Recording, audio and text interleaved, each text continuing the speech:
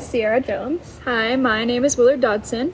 And we want to share with you a really great experience we had diving deeper into the 1950s on our own accounts in a very personal and primary way. So for the past few weeks in class, you guys know, we've been analyzing primary sources and mnemonic representations of the 50s, but we wanted to hear some firsthand accounts from people who lived through the time period. So to do this, we interviewed two women about their firsthand memories of the 1950s. They just so happen that they're our grandmothers. Very convenient for us. Very convenient. But using the same list of questions, we interviewed these women and allowed them to answer freely. Yeah. So the first grandma we had up is my grandma, Willard. Her name is Jeannie Willard, actually. Willard's a family name. She's a white woman born on January 30th in 1942 in Winston-Salem, North Carolina. Much of her childhood was spent on her dad's tobacco farm, he worked for R.J. Reynolds Cigarette Company, and she spent a lot of her time helping him on the farm and also with her cousins, playing around on the farm. She grew up without electricity, running water, or even an indoor bathroom, so here is her take on her experience in the 1950s. Alrighty. Okay. So when you think about the 50s, the 1950s, what stands out? Like, what's the first thing that comes to your mind? The first thing that comes to my mind is an easy childhood. Everyone felt safe. I lived on a farm. I had the animals around me. I felt safe. My father had a job with the tobacco industry. My mother was a stay-at-home mother. So we had, I guess, what you would call a very normal life. Okay. Well, that leads us into the second question, which is, what was your childhood like, which you kind of already touched on a little bit. My childhood was very amazing. School systems, the teachers were very hands-on. They were friendly with the parents as well as with the children. It was more of a relaxed atmosphere than what the school system is today, either in grades through 12, 1 through 12. We all worked together. We played together.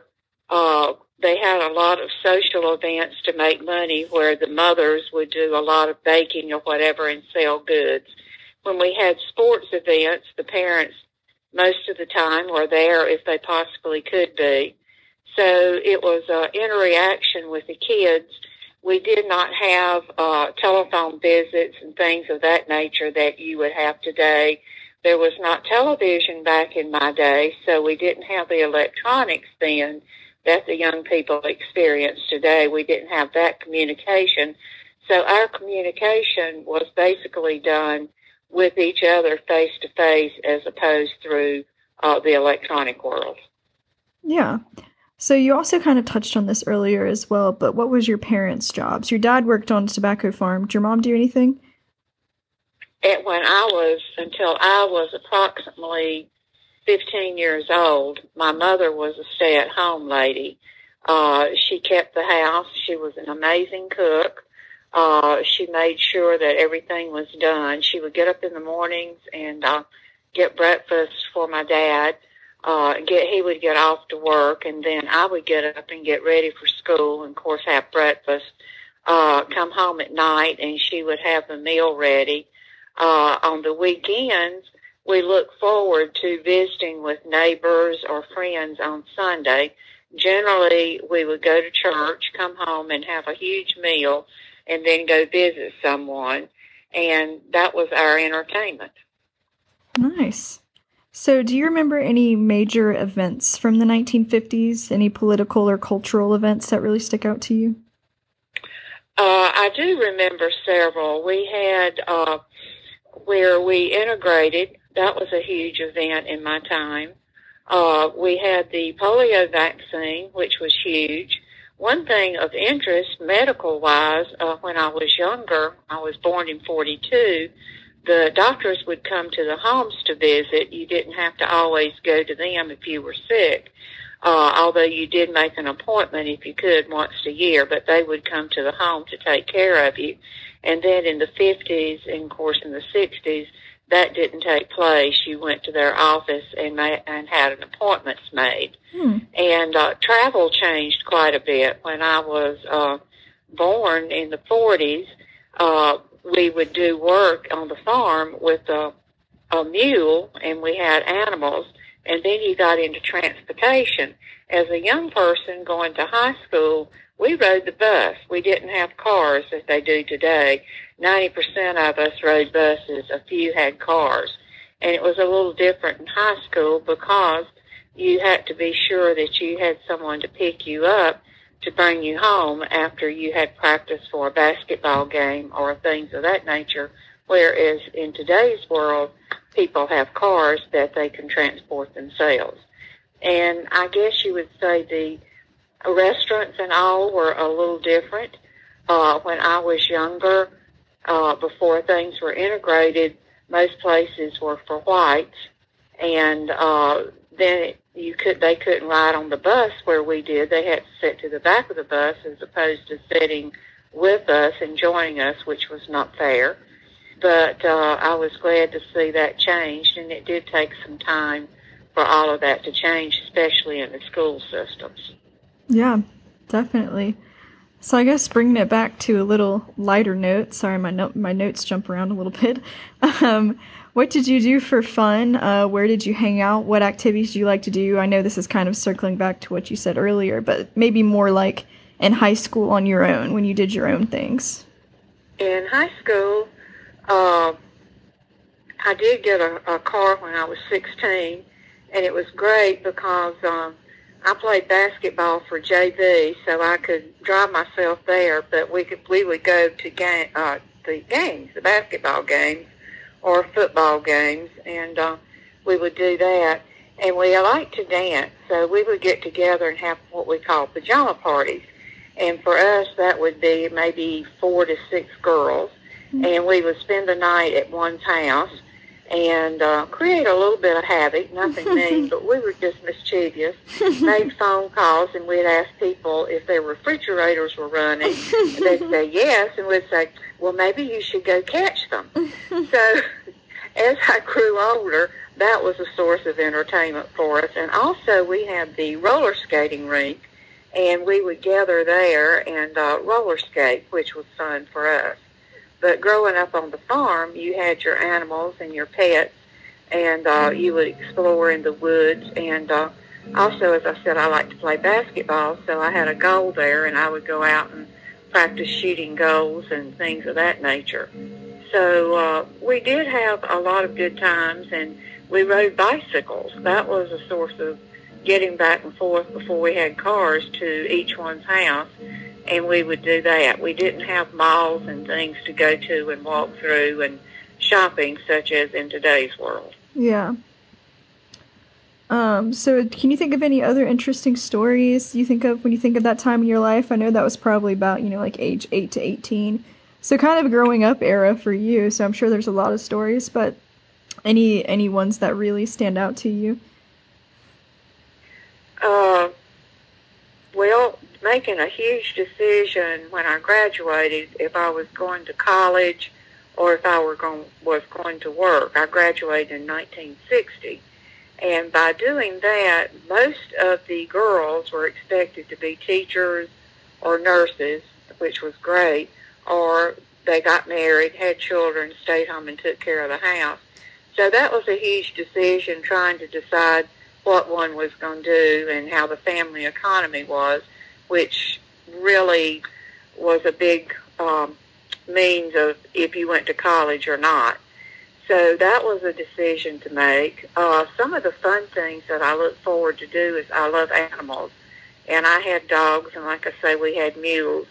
And I would always play with them, and that gave me a good source of something fun to do. And I also had a swing attached to a tree, and I loved to go out there and I could think. But one thing I enjoyed more than anything else is at 5 years of age, I started taking piano lessons. And that was a great source for me to practice piano. I would sit down sometimes and play for 1 hour to 2 hours. If I was angry or upset with something, it was an easy way to get rid of my frustrations. So I enjoyed that. And also in that era, the mothers were at home most of the time, and they worked with you in how to cook, what to cook, and also in doing needlework such as sewing or cross-stitching or embroidery. So you really had a lot of family time, maybe more so than you do today with all that's going on and opportunities, things for people to do today. So you were at home more, but still it was not a bad thing to be. It was relaxing because you had your chores to do, your animals to play with, the outside to walk in, and I had my piano. There you go. What more does someone need in life? Well, that's where you have your friends. Yeah, there you go. So then this is the last question, and this is a bit of a guided question, so it's not to bias you into answering a certain way, but just want to hear your take on it. There's a lot of nostalgia for the 1950s. It's often referred to as the golden era, and it's also depicted pretty favorably in the media. Is it a time period that you think of fondly? It is. It was a lot easier. You didn't, even though we went through the time with polio, it was not like it is today with us talking about the COVID virus. You didn't have all of the media inflicting all of these horror stories, and the media, I think, encourages people to do things that maybe they normally would not do. It was an easier time of life. It was a time where you were closer to family and your friends. You enjoyed things more because you didn't have as much to do. So when something fun came up to do, you really looked forward to doing it. You didn't have something planned every day. So it was a fun experience when something came up. But it was just an easier time of life than what the young people are going through now. The education, not quite as much, not quite as strict, and I think well, when I graduated from high school, 12 years, I had an education that you probably had when you were in the 8th grade. So all of that has ramped up, which puts pressure on young people. In my day, in the 50s and 60s, I don't think there was as much pressure on young people as there is today, which is sad. Yeah, definitely. Well, that is all my questions for you. I appreciate you being You're able to so welcome. Thank you for asking me. I hope that helps. Yeah, it does. Thank you.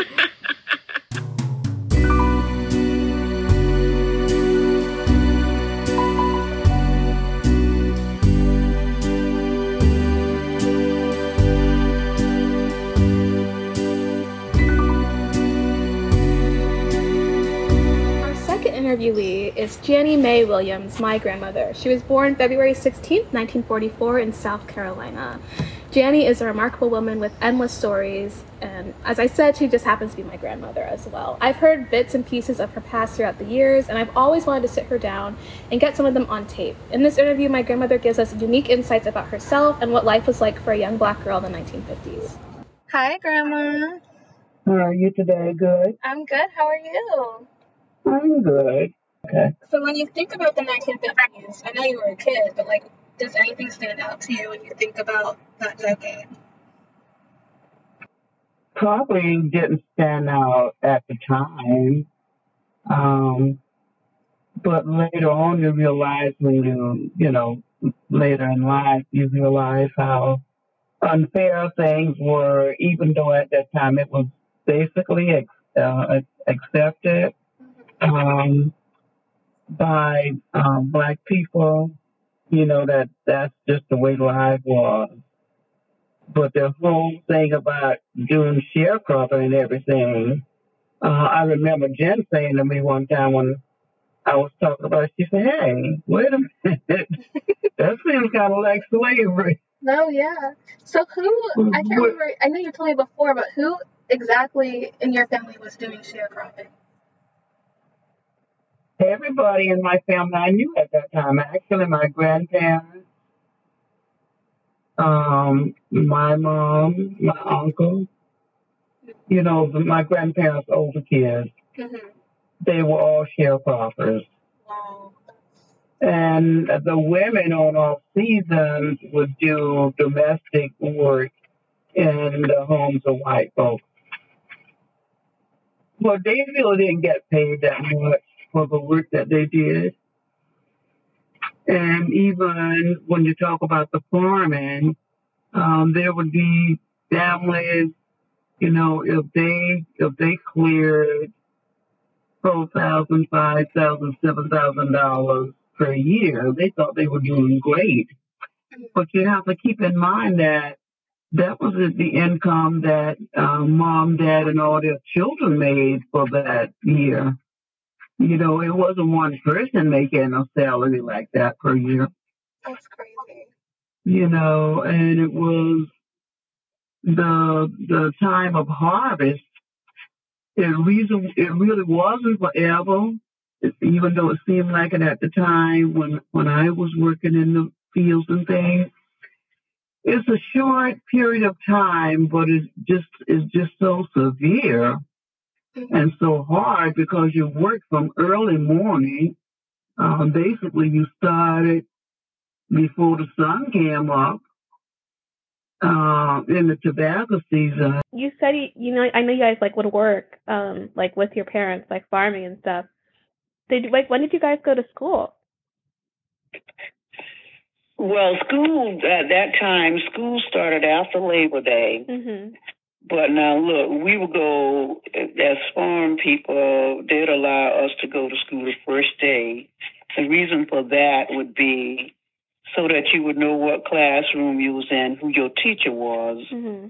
But the way our family worked, and they were really working people, girl, they would be keeping us out of school unless it rained. Mm-hmm. The tobacco crop was harvested in the summertime. That was before school. But after that, all bets was off unless it rained, so you couldn't pick cotton. You didn't go to school. So we were, like I said, unless it rained, we were in the cotton field picking cotton from September through October and sometime into the first part of November. We might have gotten a few days in between, like I said, if it rained. Mm-hmm. And then they would be wondering why it was so hard for us to get our homework done. We missed a lot of classes, you know. And I mean, we would pick up, you know, and it would get easier for us once we start going to school steady. Mm-hmm.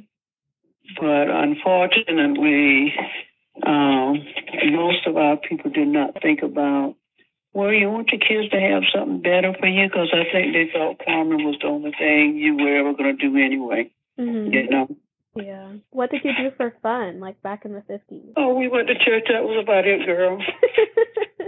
Well, you know, my family was that kind where we didn't allow us to go to the movies. You couldn't go dancing. Basically, you couldn't do much anything. We would play kickball in the yard. We would play softball. We would play walk in the barrels. Jump rope. Jacks. We would play jacks. And they would wait for me to play jacks here because I was a jackstone queen. I mean, of They would course. be like, when they would say, let's play jack, you know, of course, I'd be like, okay, because I love playing jacks.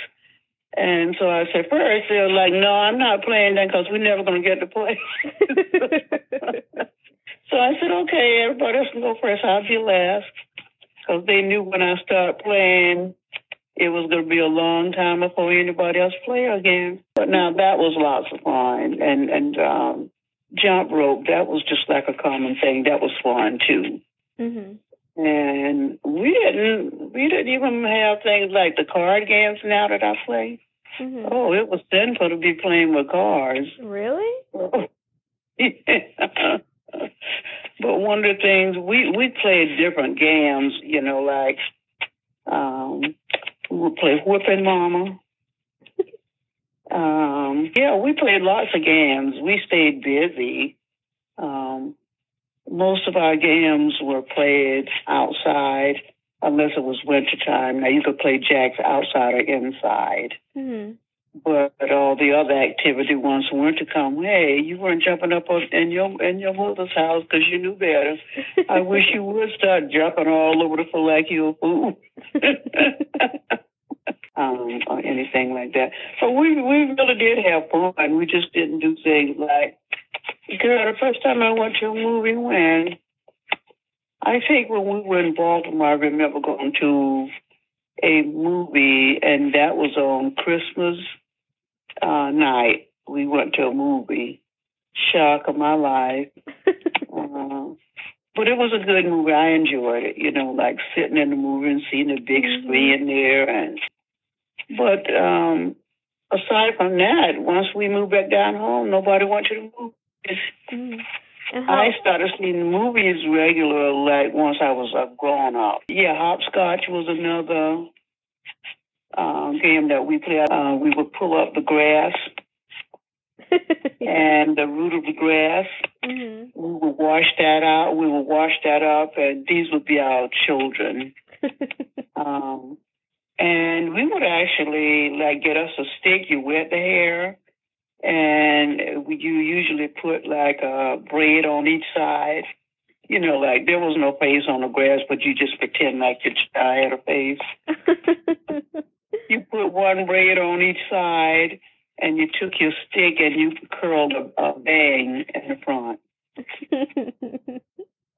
And that was kind of interesting because that was just a whole lot of imagination right there, Yeah. But we did have fun. And we would be working so hard, and once we would get home and be able to kind of wash our hands and clean up or something, the first thing we did as younger children, because there was a point where I lived around my cousins, some of my cousins and my grandparents lived across in front of us in the big house. So all the kids would get together whenever we could, and we would always be outside playing, until they'd make us sit down. And I can remember one time in particular, we were playing this game we called Come On Down the Line. That's a game where everybody's sitting there, and I forgot exactly how the song started, but then you would start the song, and whoever's name you called, you never knew who they were going to call. If it was my brother, they said, and here comes Henry. Come on down the line. So you had to make up a dance, but you were allowed to dance. But we would we'll be contorting our little bodies walking from one end, because usually there was a person, everybody stood on one end, and we knew we weren't allowed to dance, but if you want to have some fun, my mother and my aunt, because they were living together, and we were all living in the same house at that time. I can imagine they probably heard us out there say, they wouldn't let us see them, and we wouldn't be looking for them anyway, because when we got into our little playing and our dancing, hey, that's what it was all about. That's what our attention was on.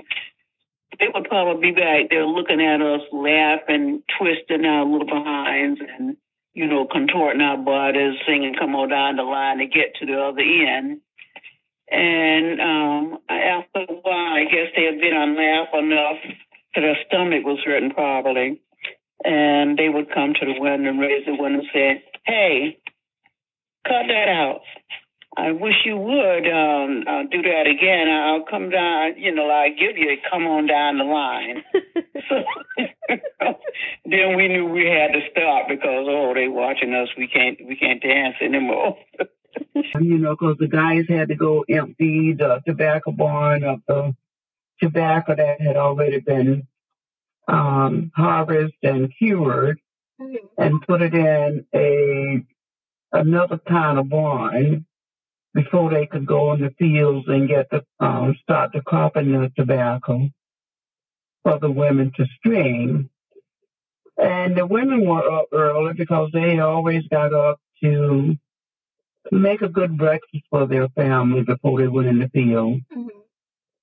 And a good breakfast wasn't necessarily, people get up. Today is just an automatic thing. Maybe you cook some bacon, some eggs, make some toast and all of that. Not really. We didn't have that. Like you might have had bacon once in a while, but I doubt it. And actually, most of them bacon, I don't know if you know what fatback is. Salt pork that's been fried down until it's crisp. Okay. We had, usually, it consists of that. And the pancakes that people make nowadays, it wasn't the pancakes we had. It was basically a batter of flour and milk, or in some cases water, that were, mixed together. And then it's cooked just like you do pancakes and everything. We call them flapjacks. It was usually that, flapjacks and the salt pork. Sometimes it was grits. That grits was one of the favorite staples of a breakfast at the home of Black folks. So they ate. And it was good simply because most people knew how to taste good. It was what you had at your exposure to use. So that's what you use. And they just knew how to make it taste good. At least most people knew how to make it taste good. Most people did have a good garden with multiple kind of vegetables that they were able to use during the time when they had gardens and stuff. And they had plenty of watermelons, cantaloupe, honeydew melon, you name it. They had quite a few of those because they planted to sustain themselves a year. One of the things they would do, they would can food. They more or less canned tomatoes out of their gardens. They did some beans or field peas out of their gardens, and they did those in the mason jars. And they were just good at, being able to make a meal for their family. And like I said, it was always tasty. And rice was another staple because if you almost anything you had for meal besides breakfast, rice was involved in it.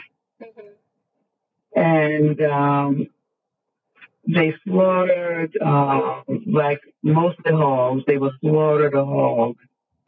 And they would take some of the meat to have it cured because we didn't have refrigerators that we were using the way you guys use it now. I remember them using the ice boxes and the ice main can. They would do the pork skins in the wash pot outside. And those were usually very tasty. But the grease that came from the cooking of the pork skins, they saved some of that maybe to use to cook with, to fry with.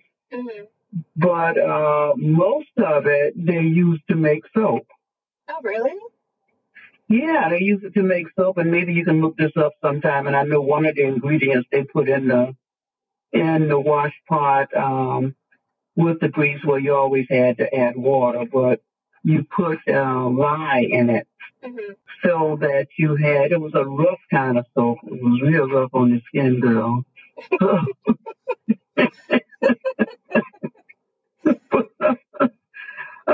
But to this day, they said it was one of the best kind of soaps to use on your face because it really worked good to keep you from having, if you had, how some people have blemishes on their face from blackhead.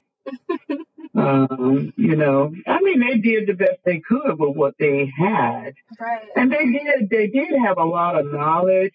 I knew my grandmother was one of those who would, she could go in the woods and she could get different roots or bark from the trees.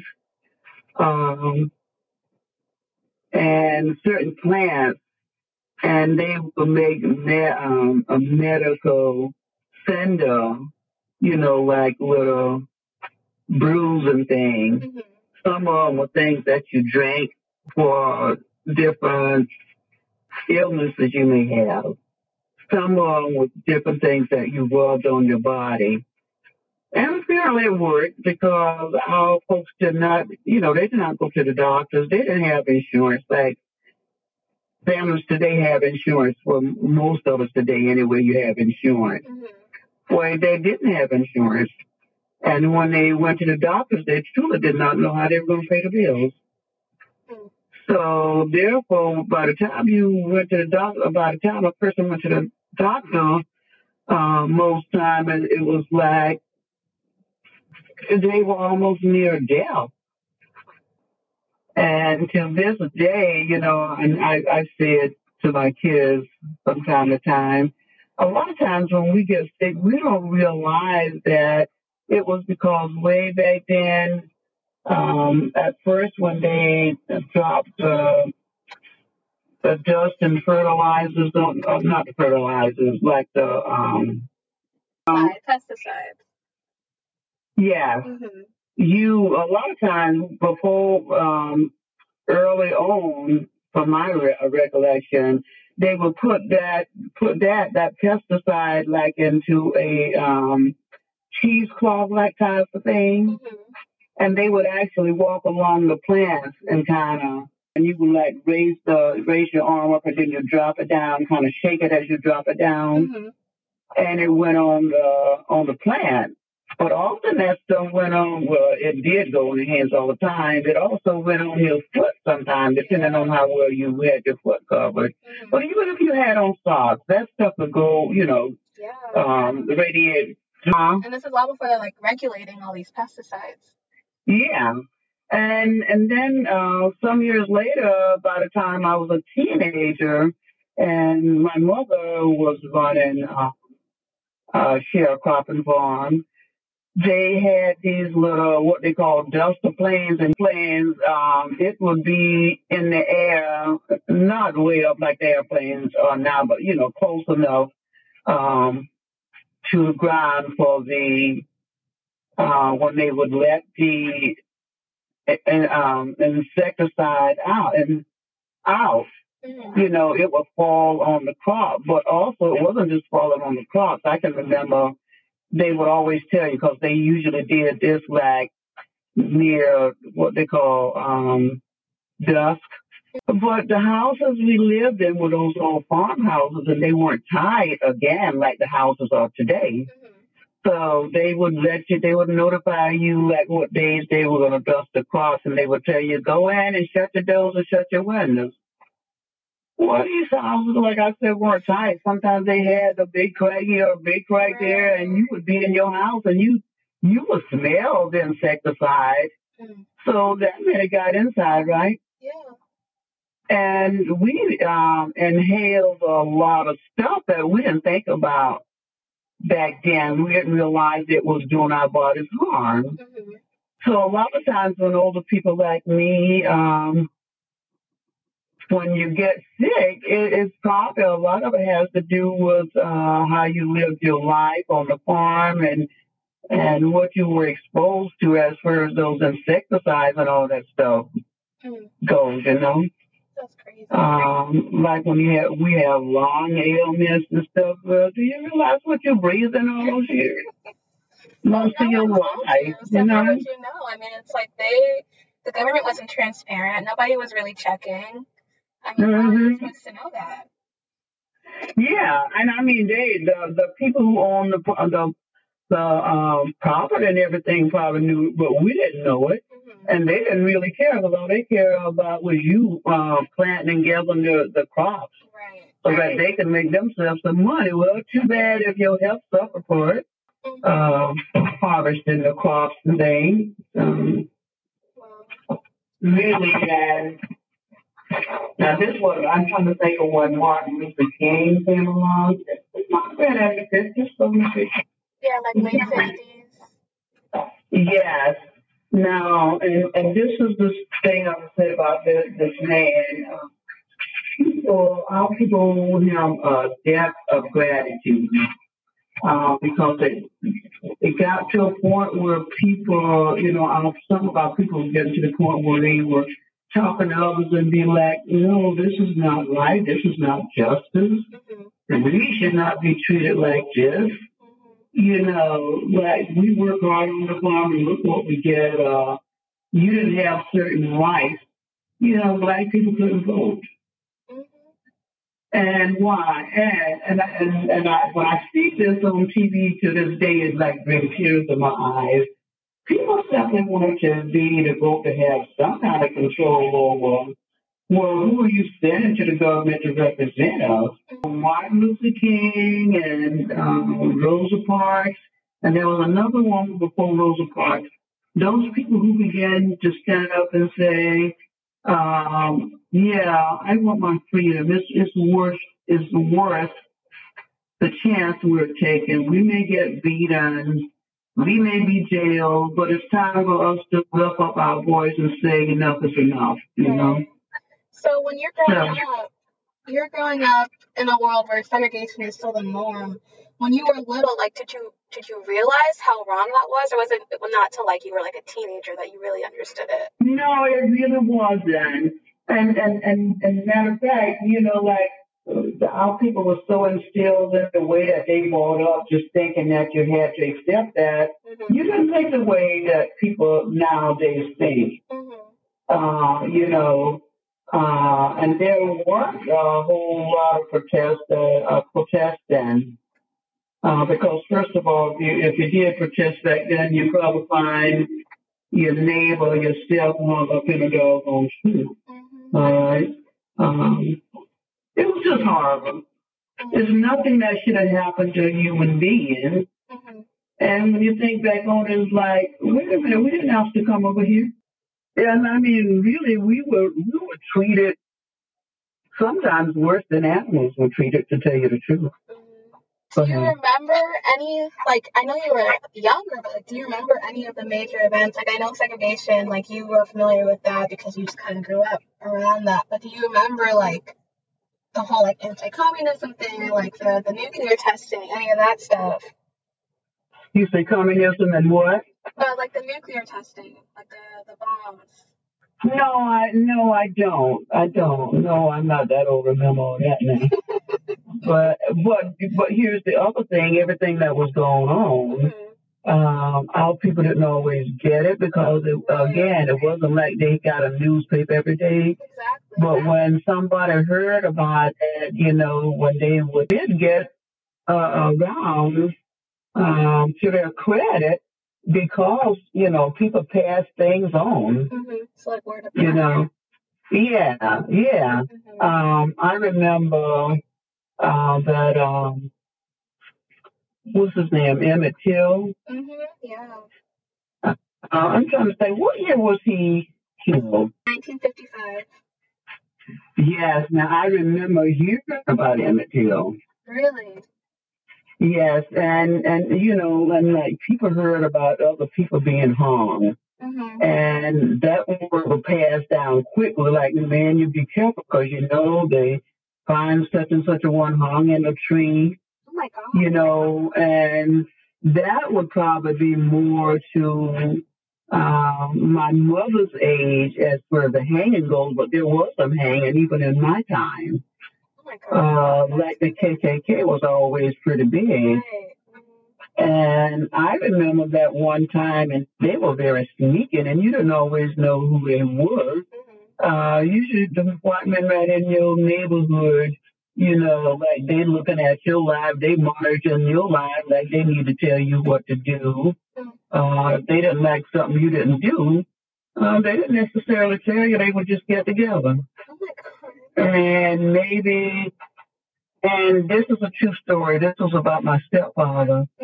My stepfather one time, and I remember my aunt worked for this man and his wife, my mother's older sister at one time. This guy was a butcher at one of the grocery stores in downtown Florence. But we lived in the country, and but the man's name was Tom. Mm-hmm. So he got my father to drive him to the country club and everything. Like he had some business at the country club. You know, they had a meeting, and my stepfather was there supposedly as the driver for this man. That's all he knew. And so that woman who was the cook had gotten to my stepfather and had said she had to wait until she had the opportunity that she knew nobody was looking at her and knew that she was talking to my stepfather. But at some point she said, Mister, I don't know who you are, but you need to get out of this place right now. What? Because these white folks planning on hanging you if you don't get out of here. Yes. Yes. Oh my God. And so, yeah, so my stepfather what did he do? Like, was it so minute that you don't even know what he supposedly did? Like, it was just like. Well, supposedly, and I don't know if it happened or not, but supposedly this little white girl had said that she was coming home from a store, and a lot of times the paths that you walk in the country is like a shortcut through like a cotton field or something, usually a cotton field. She was coming home from the store, and she was ahead of my father, but she claimed that my stepfather, she claimed that my stepfather started running in behind her, and she figured he was trying to catch her to rape her. Oh my God. Yes, and so he didn't know it. So the woman said, like, don't be so obvious about it, but you need to get out here. And I don't know how you're going to get away from this country club, but you better run and get somewhere because they are planning on hanging you. And here's the thing, they did things like that, and I might have said it to y'all, but I know I said to my kids, even when I was like about 17 years old, 18 to 19 years old, I did domestic work at these folks' house, and they would be sitting around, and they would come back home. The lady would come back home to have her lunch. And, like I would be the one who's cooking everything. They would be sitting in the dining room eating, and then they would be talking about things that were going on, in the news and things. Girl, they didn't care if I was black sitting up there. They'd be talking about the nigger this and the nigger that, and it's like, do y'all know y'all talking loud enough to hear you? But it was simple. They didn't care what you could do about it. Talk about it, and it's like it was just horrible, just very disrespectful, and everything. But it's like, well, they didn't care if you. So what? So what if you hear me calling you and your people niggers? You ain't doing nothing about it. Exactly. Oh my God. And when they were talking about their true feelings, how they truly felt. It wasn't like they were kind of talking, and you just happened to be going near to the room where they were at or something and you overheard. They just didn't care. Wow. Today, a lot of people, especially in the media, it's just like nostalgia for the 50s. It's like, there's so many people like my age too who will be like, I wish I could go back to the 50s. No, is that a way you feel? Yeah. Good old days for us. It might have been good old days for them. Wonder yourself, like, well, how does this woman making all this money? She can pay me a little bit of money. She paid me, it was a little bit. She had enough money to still have some money to say, why is that? She doggone sure want to give you too much. That's why. It was just like, really? Yeah. And it wasn't like we wore all week long the nice clothes like y'all be wearing all during the week. If you ever hear talk about wearing your Sunday best, that really were clothes that you saved the nice clothes so that you could be dressed looking decent when you went to church on Sunday or on Wednesday or whenever he went to church. Right, which I think is kind of crazy because when you watch like TV shows about the 50s, it's always fashion. Whenever anyone talks about the 50s, it's always like, oh, the fashion was so great. For who? Like for the people who could afford it, yeah. But it's like, yeah. And I do remember my mother-in-law wearing some styles and things that were absolutely fabulous. But like I said, that was on the weekend. That was on Sundays. You weren't wearing those kind of clothes every day. And even now, you usually try to you dress a little more fancier on Sundays than you do during the week. Good, and we weren't looking that good too. We had on some doggone rags. A lot of times, mostly blue jeans. You know, you got a pair of jeans. You wore those until they were too little for you. And by that time, they usually had a few holes here. Sounds like I might look now, like the fashions where people buy these jeans that's already, what do they call them, stressed or something? I was like, well, holes in ours for a reason. We had done worn them so long and work in them and all that stuff. That's why they were stressed. Not because somebody decided, well, let me take this machinery and stress this here. Please, girl. Like, so would you say that the 50s that people remember today, do you think it's like totally different from the one that you actually lived through? Yeah, totally different. And you would not go back. Yeah, it was sad. Our people just went through some hard times, and then some of it was because some of our people, the attitude, and I get it, because of the way they were brought up. Well, this is just the way it is, you know.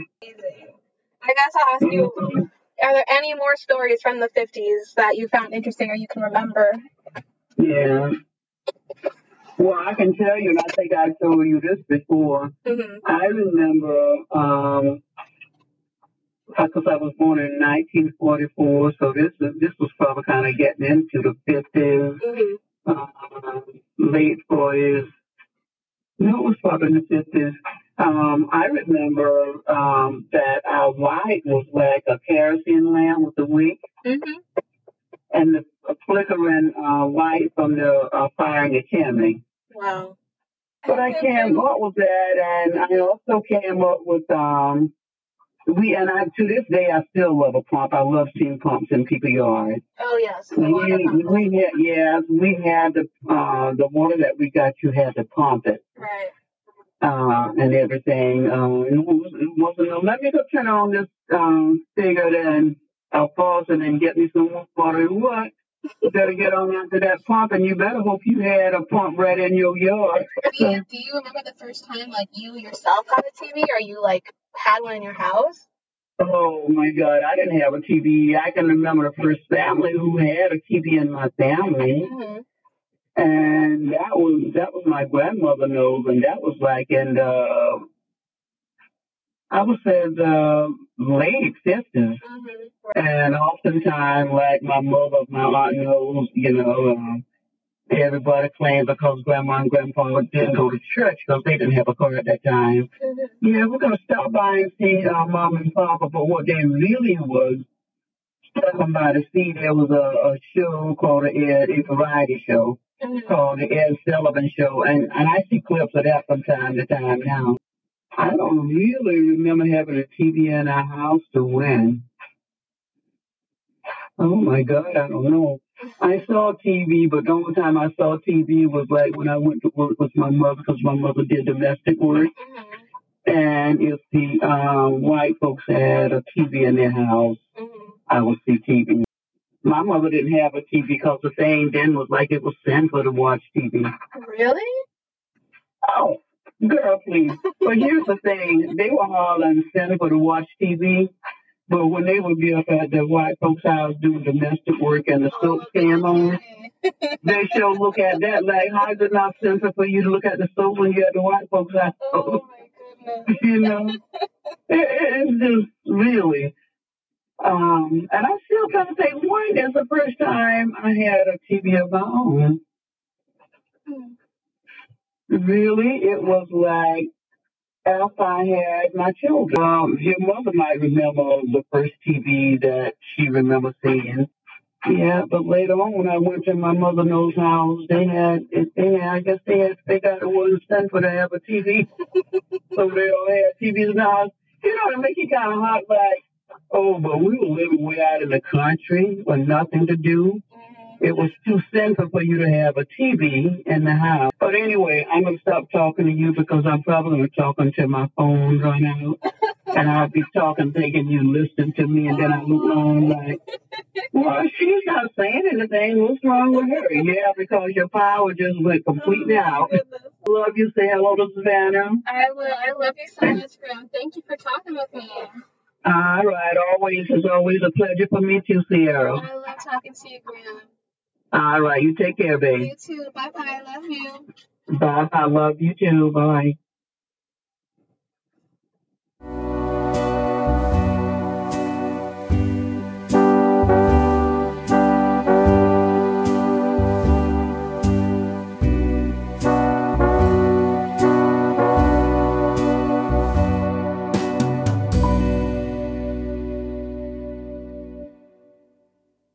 So the point of our project and teaming up on this was that we wanted to compare these two firsthand accounts. I know we've been talking about the juxtaposition and the nuance of the 50s, but we thought it would be really cool to see that play out almost in real time.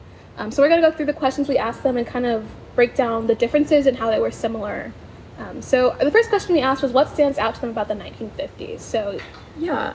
So my grandma, she really said that it was an easy childhood, a safe environment. Mm-hmm. When I asked her, like, what stands out, like, what's the first thought that you had, she's always like, it was simple, it was easy. Right. And, you know, that was just her childhood, I guess. I feel like everyone kind of remembers their childhood like that, but it was interesting for her to say, you know, especially kind of having a difficult childhood, that's how she remembered the 50s. And I want to note that both women's childhoods were very, like, weren't, like, peachy keen at all, but, like, it's just, to say that it was, like, easy, I think that's so interesting. Yeah. But, like, my grandmother, she kind of had the opposite. They both had, like, very interesting childhoods, which is a whole other story, but my grandmother was straight up, she said, the only thing she remembers is how unfair things are. Like, looking back, she realizes how unfair it was, but what she remembers is how it was so accepted. Like, that's just, a lot of people around her had the mentality that's just how things were, and, like, you just had to deal with it growing up. Yeah. I think it's just so interesting. It was interesting that, because I was kind of, I knew she knew I was asking her these questions for this project, so I was expecting her to kind of gear her answers towards that. Mm-hmm. So when she came out with, like, oh, it was safe, it was easy, I was like, so that's just really, like, the impression that she was given, mm-hmm. Yeah. You know, like, because, you know, your grandma mentioned it was accepted. Mm-hmm. I mean, I guess she had just accepted it as fact, where, like, it didn't even cross her mind when I asked how the 50s was. And, like, me and Willard were talking just, like, in general, and we talked about both of our grandmothers are just very, like, matter-of-fact about things. Like, no matter how, like, to us it could be like, that's crazy. Right. That's just how it was. Like, I think it really was this overarching mentality of that's just how things were. Right. But I think looking back, it's easy to see, like, the nuance with that. Yeah. Another interesting thing is that both ladies grew up on farms, but it was in very different ways. Do you want to talk about your grandmother's experience? Yeah, definitely. So her dad owned the land. He and his brother owned the land that they farmed on, and they farmed tobacco, like I said, for a company. And they were paid, like, commercially. You know, the R.J. Reynolds paid them very well, and he worked there for, like, I think she said, like, 40 years, and then when they eventually had to lay him off because of budget cuts, they even, like, helped him find a new job. Like, they were very, like, they took care of him, and she enjoyed growing up on the farm. Like, she still, like, speaks with it with, like, a kind heart. Like, that was so much fun for her, playing with the animals, being on the farmland. Like, she'd probably still live on a farm if she could. Like, she really, really liked her experience. Wow. My grandmother, so everyone around my grandmother were sharecroppers. Like, that was just, her family was sharecroppers, her neighbors were sharecroppers. Yeah. And because she was a child of a sharecropper, she was inadvertently, like, helping them. Like, she was spending her summers harvesting and working in the fields. She was talking about how she would pick cotton and sometimes help with the tobacco. And it was just she had this way of explaining it, or was like, she was very matter of fact, like, we were sharecroppers, it was really hard work. Right. But to her, it was so normal. She was like, oh yeah, and we cooked, like, we had really good food because, like, that was, like, the highlight of our days. Like, we knew how to, like, make things work. Like, this very, like, she knew it was an odd childhood and not necessarily a healthy one or a fair one, but, like, it was still her childhood. Right. So I thought it was really interesting hearing her kind of go back and forth like, oh, it was such hard work, but like, yeah, like we did this and like we cooked and like, you know, we'd be running around the fields and we'd help our parents and blah blah blah blah blah. It was almost like that's how she had to like mentally process like, it, kind of, to I mean, I guess accept there's not that really like choice. Like, that's your only option. It's Right. like you're here, you might as well kind of make it seem enjoyable. It Which was, is, I think, very true. Like the whole, I think food thing, especially for a lot of Black communities, like it is such like a personal thing in a lot of cultures. I think for that reason, like that can make your whole day. Like it's, imagine like you're doing all this hard work you don't really want to do. You're basically enslaved again to some extent, and then you go home to crappy food. Like that's just gonna make you even more like disenchanted with your life. So they held on to the good things, which I think is a pretty human thing to do. Yeah, definitely. Like, because like we also talked about, or they talked about, is that they didn't grow up with like modern luxuries. Right, like they grew up without electricity, without running water, so they couldn't like go home and take a hot bath. Yeah, they both were like doing work by candlelight. If they want to wire, they gotta get up and go to the pump. Like exactly. So I think because my grandma mentioned food a lot too. I think that was just like a space of comfort for them. Exactly. And also kitchen time was family time, so it was like a way for them to bond and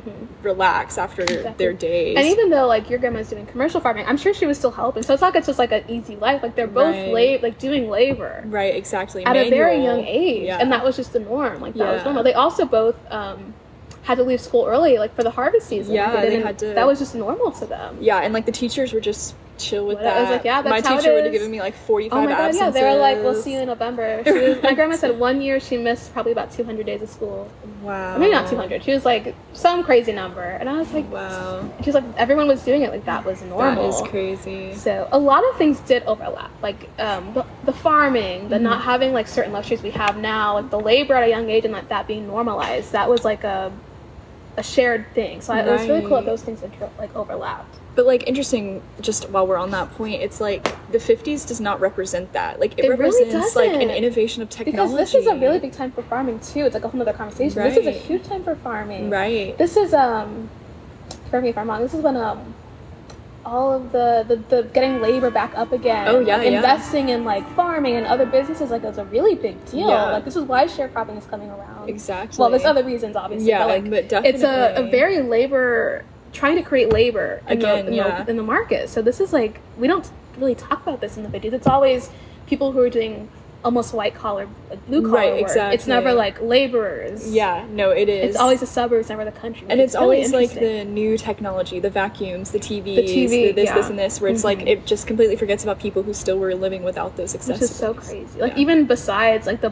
black and white and like the filter of race, just like demographically, there's like a whole other lifestyle that was not being shown, like, that we don't think about now. Definitely. So we also asked them about major events that stood out to them. So I guess I'll go first with this one. Yeah. The first thing I asked my grandmother kind of like, she was asking me, what do you mean? Like, what kind of events? And I was like, oh, do you remember like, you know, the anti-communism, like the Red Wave, the Red Scare, you know, the Cold War, do you remember any of this? She's like, no. And she was like, but then again, we didn't get that much information. We didn't get newspapers, and like we didn't have TVs. So for her, like there's a lot of stuff she just didn't like hear about. Like that was not her reality, which I didn't even think about. So we were talking about, you know, like nuclear testing and you know the Red Scare, communism, and like that seems like everybody knew about that, but that wasn't the case. Like information is still, and I'm sure to this day, is still withheld in a lot of places. It's hard to come by. Oh yeah, like my grandma had a different experience. They had a old radio that she so said was like from like the 1910s. Like you would listen to like fireside chats. Oh on that. my like, god. She was like, but she said that she wished she had kept it while she was telling me. But she said that she had an old radio, and it was like an event for her and her family after dinner to all sit down and listen to the news on the radio. Wow. Like that's what they did. So and different. so when I asked her like what major events did she remember, the only one that she really mentioned that that she said was like the race relations. Yeah. And she said she remembers that because I mean she went to an all-white school, and where she lived demographically, or I guess geographically, sorry, like there wouldn't have been a large black population around her. So I was interested that she mentioned that because she wouldn't have really had to face that on a day-to-day basis. Even as like, also she's a child, right? Exactly, like a young teenager that as too. well. But she mentioned that, and she also mentioned that she was like happy that it has improved since then, and which is interesting to me to hear that, because sometimes when we talk about the 60s, which isn't our topic, she says some different things about like the race riots and stuff like that. Like, I think civil, it's like a whole different topic. Right, like, exactly. It's like I think the 50s were seen as, just because MLK was like, this was when MLK Right, starting to become popular. They were seen as peaceful. It's more like, oh, this is like, it's kind of disruptive, but not like, this is not changing my life. Exactly. Versus the 60s was like, we were promised this, it never happened, and now there's riots. Exactly. So I can kind it. of understand that, because it was so like visceral. I think both were very like disruptive, but in very different ways. So I think that is, it makes sense to me that she was like, yeah, that I understood. It was just an interesting juxtaposition to like explore, based off like, she never says anything really negative about it, but she had a lot more to say about like the 60s than her experience in the 50s. But she was also a child, like we said. Also she probably like she's older. And versus she's, like when she's in her 20s and she's like out in public and like can Exactly. see it. But so my grandmother, that was an overarching theme. Like throughout our conversations, even almost every question I asked her, it came back to race, because it was just like that was her reality. Like, she knew things were unfair. She knew that she was treated differently because she was black. And she mentions the one thing she remembers, like as a kid, was hearing about Emmett Till. Really? Which I was like, you heard about that? I was like, I mean, like obviously, I know like there wasn't really a way to shelter black children. Like back then. Like at least now you can kind of like cover their ears and like, well, you know, racism is not always as overt now. So I feel like there's a way you can kind of, in some ways, you can shelter your children a bit more from that. But there was no, I mean, she's living this, right? Yeah, it's her reality. So she's telling me how she heard about Emmett Till, and like they would, if she was like gossip, like listening to her mom and her sisters gossip, if she was being nosy and overhearing, she would hear them talk about like, oh, did you hear so-and-so was lynched? Wow. Which is like, I mean, she said like that was the reality, like maybe more for my mother, but like it still happened. And then she was telling me how the KKK was still there. They learned how to be sneakier, which I think was honestly even more dangerous. I think even to this day, like there's this as a black person, there's this visceral fear. Oh yeah, I can't even explain the feeling, and it's like I can't even imagine like as a kid, like that's your reality, to the point where she tells this story where her stepfather was almost lynched. Like he barely got away from that. That's just insane. And like, so recently. Like, so close. And I'm like, what do you mean? Your stepfather was almost lynched. She's like, yeah, like... You think of that stuff in, like, Civil War time or, like, the late 1800s, but then it's, like, no, like, the 1950s. Like, people who, like, experience this are still alive. Like, she's alive and kicking. Like, my like, grandma she's not is going very anywhere. feisty. She's walking around her house telling me all these stories. Like, it's just crazy. I think it's even weirder for me, especially, like, even though I am black, I'm like, okay, yeah, I know it's my history. But like it's not your far removed history. No, like that, not at all. And the people who far away. The thing that's even scarier is the people who perpetrated those things are still alive as well. Which is like, it's insane to me. And I think stuff like this, terrifying. It's terrifying, which is why I think first-hand accounts like this are so important to get while we can still get them. I mean, it just brings so much more like insight and like color to stories that we just see in textbooks. Right. Like this is more real. And it means more to you when it's, especially when it's someone that you know or like you like a family member. Interacted with. It's like different from reading it on a textbook where it's like this person was lynched. There's like or even numbers like where it's like 3,000 people in America was lynched in this year. It's like 3,000 people. But then when you like think of individual people that were affected in their families, then it's like that is a ton. Or the fact that lynching was just made a hate crime early this year? Like what? 2021. Oh, like it's insane. And like just to hear it from my grandmother's lips was just like such a surreal experience. Like you've never told me this story. She's like, well, I don't know why I would unless you asked. And my grandma did not bring up anything like that once. I mean, that's just not anything that she had to deal with. Yeah, I mean, I think being able to shield your kids from that was a luxury at that point. Like, my grandma didn't have that luxury because she's living it. Right. Like, it's right there. So I thought that was just really interesting. But they both mentioned the race relations, but in a very different perspectives. And so the main question that we asked, it was kind of leading, like, to be fair. Yeah, it was very leading. But we asked them basically about the whole idea of nostalgia and, like, how there's this new... not really new, but there's this continual love of the 50s and kind of looking back to it. You'll have people say, oh, if I could go back to any time period, I'd go back to the 50s kind of thing. So we asked them, like, was that kind of nostalgia, like, relatable for you? Like, do you feel the same way? And they had very interesting, very different answers. Very interesting, but to be answers. Expected though. Yeah, like I was fully expecting. I was expecting these answers, but it was like too. To hear it was just like right. Like I thought maybe she would have said, because like we said, like the troubled childhood where it's like they don't have electricity. Right. Like, why would you want to go back to like, that? let's be clear. Both these women had some very not amazing, luxurious childhoods. Right. Neither of them were white collar rich people. My grandma said that she remembers it well. She was times were simpler, things were not complicated. She thought things were safer. She did the classic you could walk around in your neighborhood and not get shot. I was like, Granny, I could do that today. I don't know, I live in a suburb. I don't know what you're talking suburbs about. Are alive. Right, most of America is suburbs. But she just I think it's just also because it's her childhood, so she remembers it fondly, and she was such a daddy's girl. And so she got a lot of time with him with harvesting things and working on the farm. I think that's just a good period of her life. And so she was just, and living in the rural South where she was kind of geographically away from everyone, it was very easy for her to remove herself from I can the see surrounding political and right. cultural there's a things. Space there, geographically, but also that creates a political space. Exactly. So she remembers it quite fondly, which is not the same as your grandma. No, she literally cut me off. She said no. I was telling her how people our age will still be oh, if I could go back to the 50s, I would, the fashion, the sock hops, the glamour. And she cut me off and she was like, no, they don't. They don't want to go back there.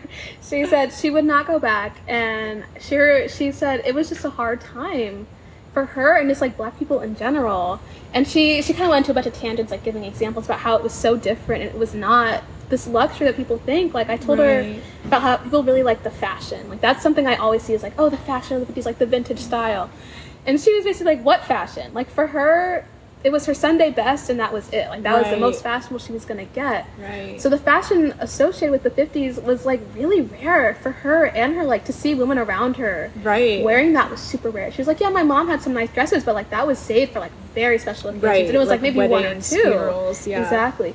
And she's the only time I was exposed to that stuff was maybe when I'm going into these white people's houses and working. As a teenager, she's going with her mom and working in these houses, and she's seeing the luxury. Right. But it's not familiar to her, which I never thought about. Yeah. I would have never thought about that, actually. I never thought about, what did my grandma wear? Right, exactly. What did she wear? Mm-hmm. I think my grandma has had, she didn't say anything in this interview, but now that I'm thinking about it, I think she's had similar stories where her mom would have to make them, hand make them dresses. Which I think again is yes, maybe there is a racial aspect there, but it's also just because poverty. It's a very much what we see in modern media about the 50s is about middle class, upper middle class, and rich people. It wasn't Hollywood. It was not universal, No, which I just never really thought about. I never thought about that. And so, same with, how they did, fun. They didn't, go to the movie theaters. They didn't go and do these special events. My grandma said she liked to play her piano and play on the farm, and that was really it. Her excitement of the week was going to visit the neighbors, and that was just, that made her day. She went to church. Even though she didn't like church was not fun for her. She went to a very Southern Baptist church that didn't have any air conditioning or fans. She's people would pass out in, the pews because they were just so, but it was just things like that would make it. She liked to go to school. She played basketball in school. She enjoyed that. Cool, that's really but cool. that's that was really it. She didn't go and do all these extravagant things. She was telling how in awe she is that I could get in my car and drive to the beach. Even just for a few hours. Yeah, my grandma, honestly, very similar answer. She was I asked her, what did you do for fun? She said church.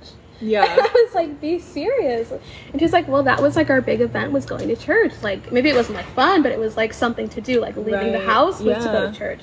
But very much you were saying, making their own fun. They didn't really have other options. Exactly. Especially for my grandma.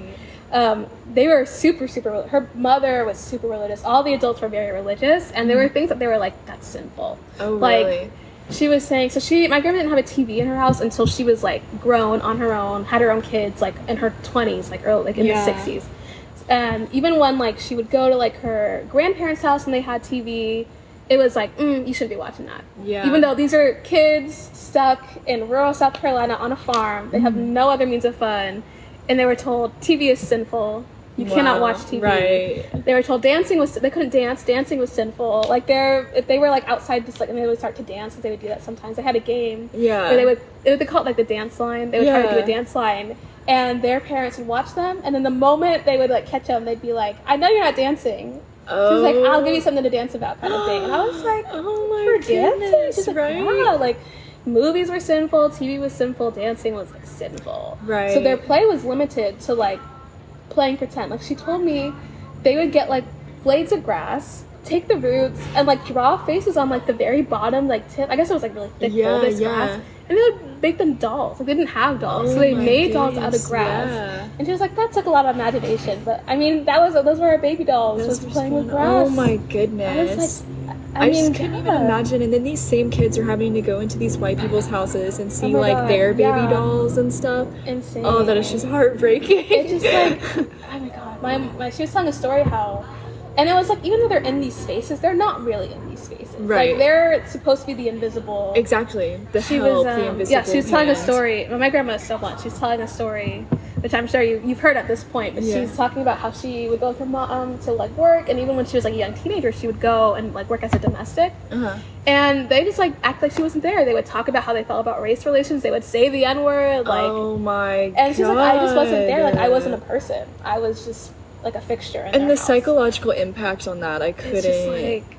Oh my goodness. As we've been crazy. saying multiple times, that whole generation needs therapy. They all need therapy. They genuinely all need therapy. They need help. I don't know why they're so strong-willed. Right. You can get They help. had to It's, be. I mean, they had to be, but like, you don't have to anymore. No, exactly. You can get some help. Exactly. You know? But I think what's really cool though is like, as a kid, everyone plays pretend. Like that's really universal. Yeah. And I think even more so like back then. Like I know for us, like we didn't grow up with technology like to an extent. Exactly. Like we had like.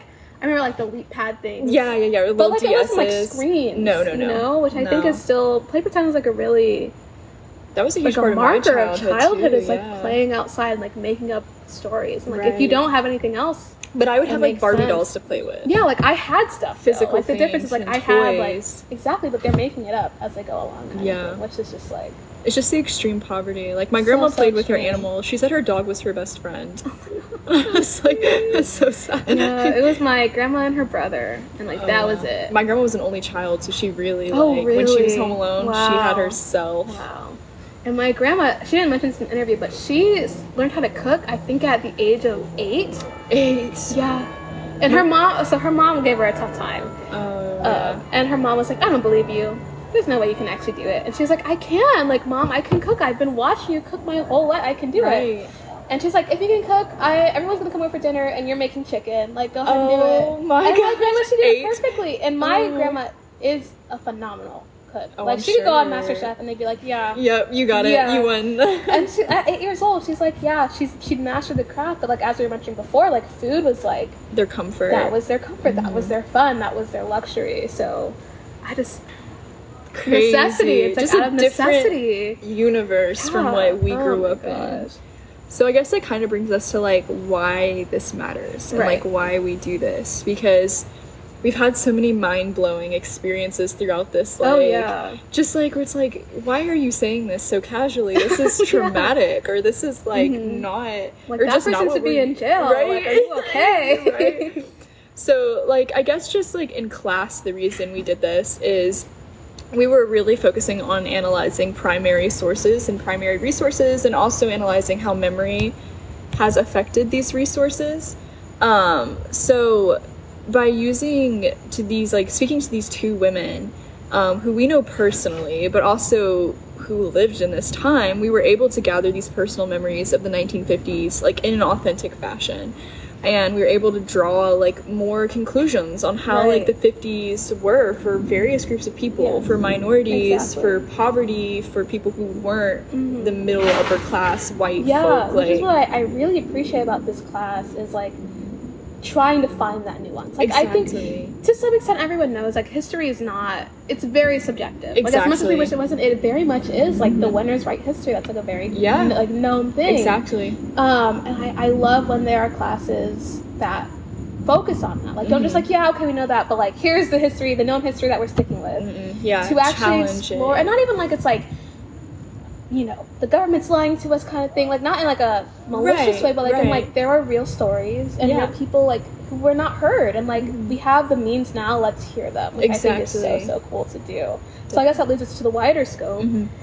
We felt this project was important because I mean, too often, like we're saying, like minority stories, whether that's like a racial minority, you know, like a socioeconomic minority, it goes unheard, especially in history books and media representation. There's only so much like investigation of the alternative view that can be done through research alone. I remember earlier when we were watching Back to the Future, we talked about who's the audience, Right. like what is the collective narrative, like who are we telling this to? Yeah. Who's the collective audience, kind of thing.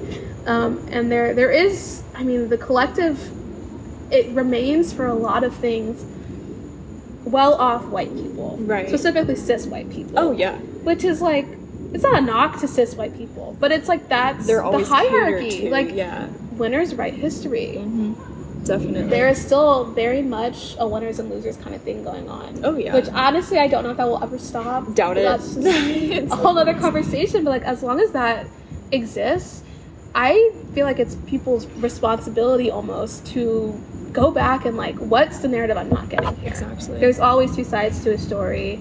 And so for us to speak to people that we knew and who had lived the time period, to actually see that juxtaposition and that depth that we weren't getting from like a school textbook. Right. I mean, I think we're both just really grateful to be able to tell their stories and like share them with you, but also to like learn about them and their experiences and not let it just be washed away by like Riverdale, like the 50s, Right, you know, like to exactly. really get that Oh my gosh. lived that show. experience and not Yeah. just like, I want to go to the sock hop and drink milkshakes at the diner. Yeah, Like, to with get the real lives. Archie and Jughead. Oh my gosh. And there's nothing wrong with like, I mean, those are real people too. Right, Like, exactly. people live those lives, but even then it's like, it wasn't all glitz and glamour. Everyone had ups and downs in their lives, and I think anytime you can get like a real human story is going to be beneficial in some way. Exactly. Yeah.